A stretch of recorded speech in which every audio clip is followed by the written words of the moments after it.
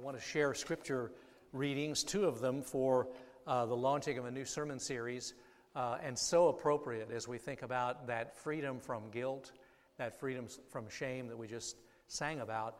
We're going to be talking very honestly about failure and about stumbling and about failing forward, using Simon Peter as a life example of how we can stumble, but when we stumble, we fail forward and learn and grow from the experience. I want to read to you, first of all, from Matthew's Gospel, chapter 4, where in Matthew's Gospel we first meet Simon Peter. Walking along the beach of Lake Galilee, Jesus saw two brothers, Simon, later called Peter, and Andrew. They were fishing, throwing their nets into the lake. It was their regular work. Jesus said to them, "Come with me. I'll make a new kind of fisherman out of you. I'll show you how to catch men and women instead of perch and bass." They didn't ask questions, but simply dropped their nets and followed. Now, sometime later, after Simon Peter and the others had been following Jesus for a while, in Matthew 16, beginning in verse 13, when Jesus arrived in the villages of Caesarea Philippi, he asked his disciples, "What are people saying about who the Son of Man is?" They replied, "Some think he is John the Baptizer, some say Elijah, some Jeremiah or one of the other prophets." He pressed them, "And how about you? Who do you say I am?" Simon Peter said, "You're the Christ, the Messiah, the Son of the living God." Jesus came back, "God bless you, Simon, son of Jonah. You didn't get that answer out of books or from teachers. My Father in heaven, God himself, let you in on this secret of who I really am. And now I'm going to tell you who you really are. You are Peter, a rock.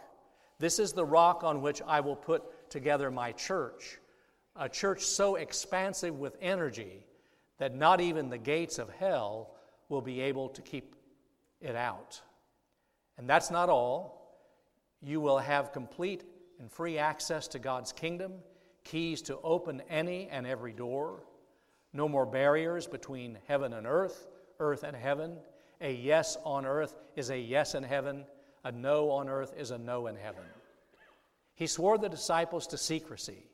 He made them promise they would tell no one that he was the Messiah.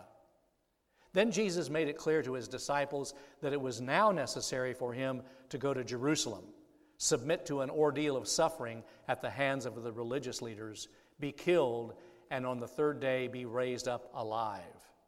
Peter took him in hand, protesting, "Impossible, Master, that can never be." But Jesus didn't swerve. "Peter, get out of my way. Satan, get lost. You have no idea how God works." The word of God for the people of God. Thanks be to God. We've all seen those TV shows or movies or commercials where the waiter is carrying a tray with lots of hot soup bowls on it or lots of glasses of ice water on it, and he falls and stuff goes everywhere. And for some reason, that kind of stuff is always funny when you're watching it on TV or in a movie, but if it's happening to you, it's not so funny, right? It's embarrassing. The first thing you do is look around to see, was anybody watching? And so the graphic for this sermon series that we're in, Failing Forward, I think is very, very appropriate because we're talking about not just falling, we're talking about failing. When we fail spiritually, when we fail ourselves and those we love and fail God. And then the thing we want to key off of is not just failing, but making sure that when we fail forward, that we grow from the experience, that we learn from the experience. And there is no Bible character with any clearer pedigree on failing and failing forward than Simon Peter. He's always amazed me, always captivated me, maybe because there are some personality similarities, I'm not saying for sure, but it's just so amazing. He's a fascinating failure because when he fails, he really messes up. And when he messes up, he always fails forward and he grows. So the month of October, we're going to be in a sermon series, Failing Forward. and we're going to learn a lot more about Simon Peter. We first meet him in this Matthew chapter 4 scripture that I read earlier. He and his brother are out doing their job of fishing. Jesus comes along, and we don't know what else happened in that conversation, but Jesus says to them, "Follow me," and they leave their nets and they follow. Jesus had said to them as he looked at them, he said, "You follow me, and I'll help you catch people." And that's the commission as well as the invitation, and so they came and they followed. Now, parenthetically, I just want to share with you that this passage of Scripture has a special place in my mind and heart because the first and last time I ever sang a solo in church was when I was about 10 years old. Little Maple Grove Baptist Church was having a revival, and somehow my mother talked me into singing a solo, 9 or 10 years old, and it was the chorus, "I will make you fishers of men." Anybody here know that song, "I will make you fishers of men"? If you follow me, follow me. And the second verse is, "Hear God calling, come unto me, and I'll make you fishers of men." And so I made it fine through the first verse, and then the second verse, I got nothing. I just went blank. Couldn't think of the words, and Mom just kept playing the chords, and then she mouthed it to me, and I think I finally made it through. But remember, I said that was the first and last solo I ever had in church, because I decided, let somebody else do it. I remember praying, "Lord, maybe there's a Rod Maples out there somewhere that you can call to music ministry and do what I cannot do." I didn't really do that last part, but anyway, you get the idea. So, this scripture, every time I read it, it triggers a special memory, and it was the call of Jesus on Simon Peter's life. Now, after everything is said and done, after all the dust is settled, we need to remember something very simple and elemental about this passage of Scripture. Becoming a Christian means turning from what we've been doing, repenting, and turning toward Him and following Him. Being in Christ, being a believer, means, at its simplest definition, following Jesus. That's not complicated, but evidently it is complicated, because some people think you can just say some words and then voila, you're a Christian. No, it's following Jesus. And so Simon Peter started out right. He knew that being a believer was not about sitting around and studying ancient texts or arguing great arguments. It was about actually getting up and doing something and following.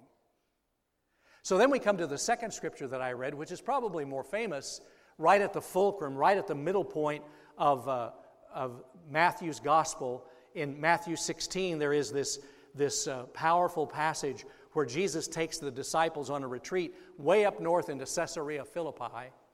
And they're sitting around and they're sort of debriefing, and Jesus, in a very Socratic method, begins to ask them questions and saying, "What are people saying about who I am?" And they give some answers, and then he finally gets down to it and he said, "But you, what about you? Who do you say that I am?" And that, after all, is the question for us too, right? The question is, who is Jesus to us? Who's Jesus to you? Doesn't matter what other people do. You and I have to make that correct answer. Who's Jesus to us? And Simon Peter gave a brilliant answer. "You are the Christ, the anointed one, the Messiah, the Son of the living God." And immediately Jesus praised him. And immediately Jesus helped Simon Peter understand, now Simon Peter, you didn't get that answer correct because you were smart or better than the others. That's going to become important later in Simon Peter's life, so hang on to that. Because Simon Peter had a way of thinking it was all about him. That he was a little smarter than anybody else in the room. That he was a little better than anybody else in the room. And Jesus at the very beginning reminded him, Simon Peter, you didn't get this because you were morally perfect. You didn't get the right answer because you have never made a mistake, spiritually or morally. You didn't get this right because you have more head knowledge and more wisdom and you figured it out in your own strength. You got this as a gift from God. God and God's giftedness and love showed this to you. Remember that, Simon Peter. And so the next thing that Jesus says is wonderful too, because he said, this thing you confessed, this is a foundation for the church, because Jesus' reply is That's right. Petros, he gives him a new nickname, Peter, the rock. And on this Petra, on this confession of faith, I will build my church. He's not building it on a personality, Simon Peter. It's a different Greek word. It's Petros. It's masculine. It's about Simon Peter. You're right, Petros, rock. And upon this Petra, I will build my church. On this confession of faith. Maybe you've heard language like this if you've hung around church a little bit, that Baptists and other evangelicals are what we call in the confessional tradition of the New Testament church.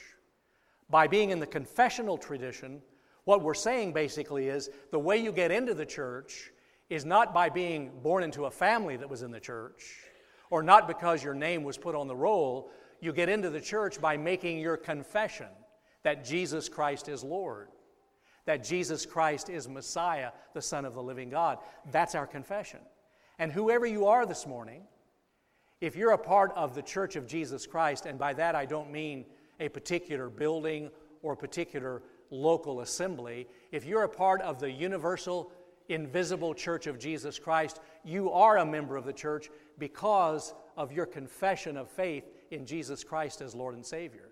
That's how we come into a relationship with Him, through faith and that confession. And so Jesus has helped Simon Peter already with all sorts of affirmation and blessing and positive encouragement and instruction in this brief conversation. But then Jesus presses it further. And He's talking to all the disciples, but especially to Simon Peter. He says, I want you all to know some tough days are coming. I want you to know that they're going to arrest me, they're going to beat me, they're going to torture me, they're going to crucify me. And Jesus was basically saying to the disciples, including Simon Peter, I want you to read the fine print.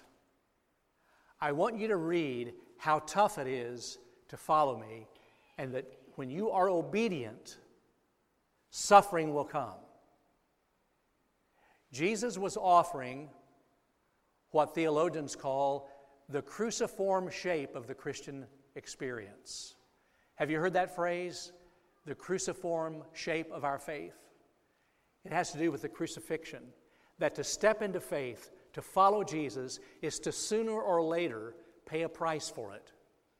It's to suffer, to not always get to be right, to not always get to be in charge, to not always get your way, to be willing to relinquish, to be willing to give and to forgive, to be willing to be crucified spiritually, the cruciform shape of the Christian experience. Because Jesus knew that the biggest problem that Simon Peter was going to have was with his own ego. Jesus knew that that's the biggest problem that you and I ever have in following Jesus. It's our pride. It's our ego. It's our selfishness. And I want to pause here, and I want to just give you a biographical sketch, ever so briefly, of Simon Peter's life. In the months leading up to this sermon series, as I was reading and rereading the Gospels and reflecting on Simon Peter, here are some descriptive words that I think accurately describe Simon Peter's personality. He was competitive. He was an overachiever. He liked to please people. He liked attention from others. He liked to be in charge. He was unsteady. He was aggressive. He was self-absorbed. He was impetuous.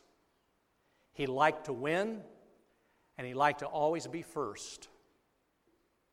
Does that sound like anybody you know? This was Simon Peter. And to just give you a couple of three really quick flash-in-the-pan examples. In Matthew 14, in the middle of the night, the disciples are in the boat and they see Jesus walking on the water toward them, and it's Simon Peter who raises his hand and says, I want to do that too. Pick me, I want to do that too. And so Jesus says, okay, and Simon Peter walks on the water for a little while until he takes his eyes off Jesus, and then he begins to sink. A little later on, we read what's called the Transfiguration. In Mark, the 9th chapter, Jesus takes 3 disciples, one of them was Simon Peter, up to a mountain, and there Jesus mysteriously, his body changes into glowing glory. There's this mysterious experience of the eternal that happens right in Jesus' body with this incredible experience. And immediately, Simon Peter starts talking, and he says, "Let's build a monument here. I mean, let's just stay up here, and let's build something to always remember this." And he starts chattering. And I dare you to read, when you have time this afternoon, in Mark chapter 9, the 6th verse. Mark, the gospel writer, with his tongue in his cheek, says this: "Peter did not know what to say, so he started talking." You read it yourself. That's what Mark says. Peter was overwhelmed by the experience. He didn't know what to say, so he started talking until he thought of something to say. You know anybody like that? Stop looking at me. That's not fair. He's so impetuous. And then in John 13, that horrible night before Jesus died, Jesus is in a very solemn experience, acting as a slave, washing the feet of the disciples.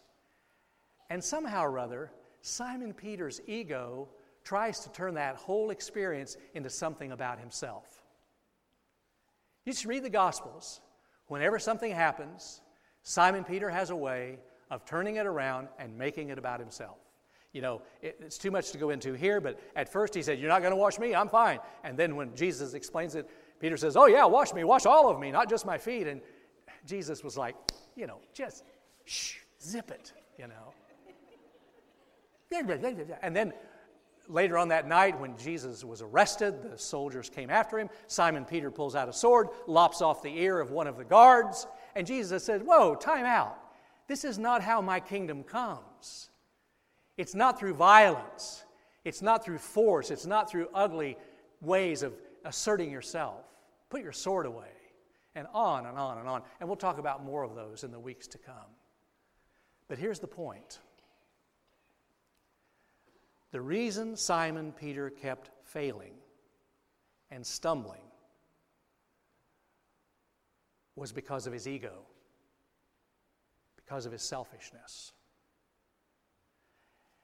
Simon Peter was just like all of us. He wanted it both ways. I want to follow Jesus, but I want to follow Jesus on my own terms. I want to follow Jesus, but I want to keep my ego intact. I want it both ways. Let me ask you a question. Since you first started following Jesus, has your selfishness shrunk any?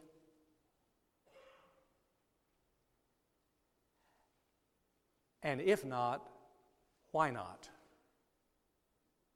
Because following Jesus means that we follow the cruciform way of life. That is a way of crucifying selfishness. And if our selfishness has not shrunk in the days, months, or years since we first started following Jesus, what's going on there? See, I read 2 scriptures. Matthew 4, Simon Peter is fishing. Jesus says, "Come follow me, I'll make you fish for people." They leave their nets, they follow. Matthew 16, who do people say that I am? Who do you say that I am? Simon Peter, there's going to be great suffering. Now, of the 2, the first was about giving up, letting go of our past. Leave their nets. Come follow me. The second one was about giving up our selfishness. Now, I don't know about you, but I know which one of those is harder for me. How about you? Isn't it a lot easier to let go of your past than it is to let go of your ego?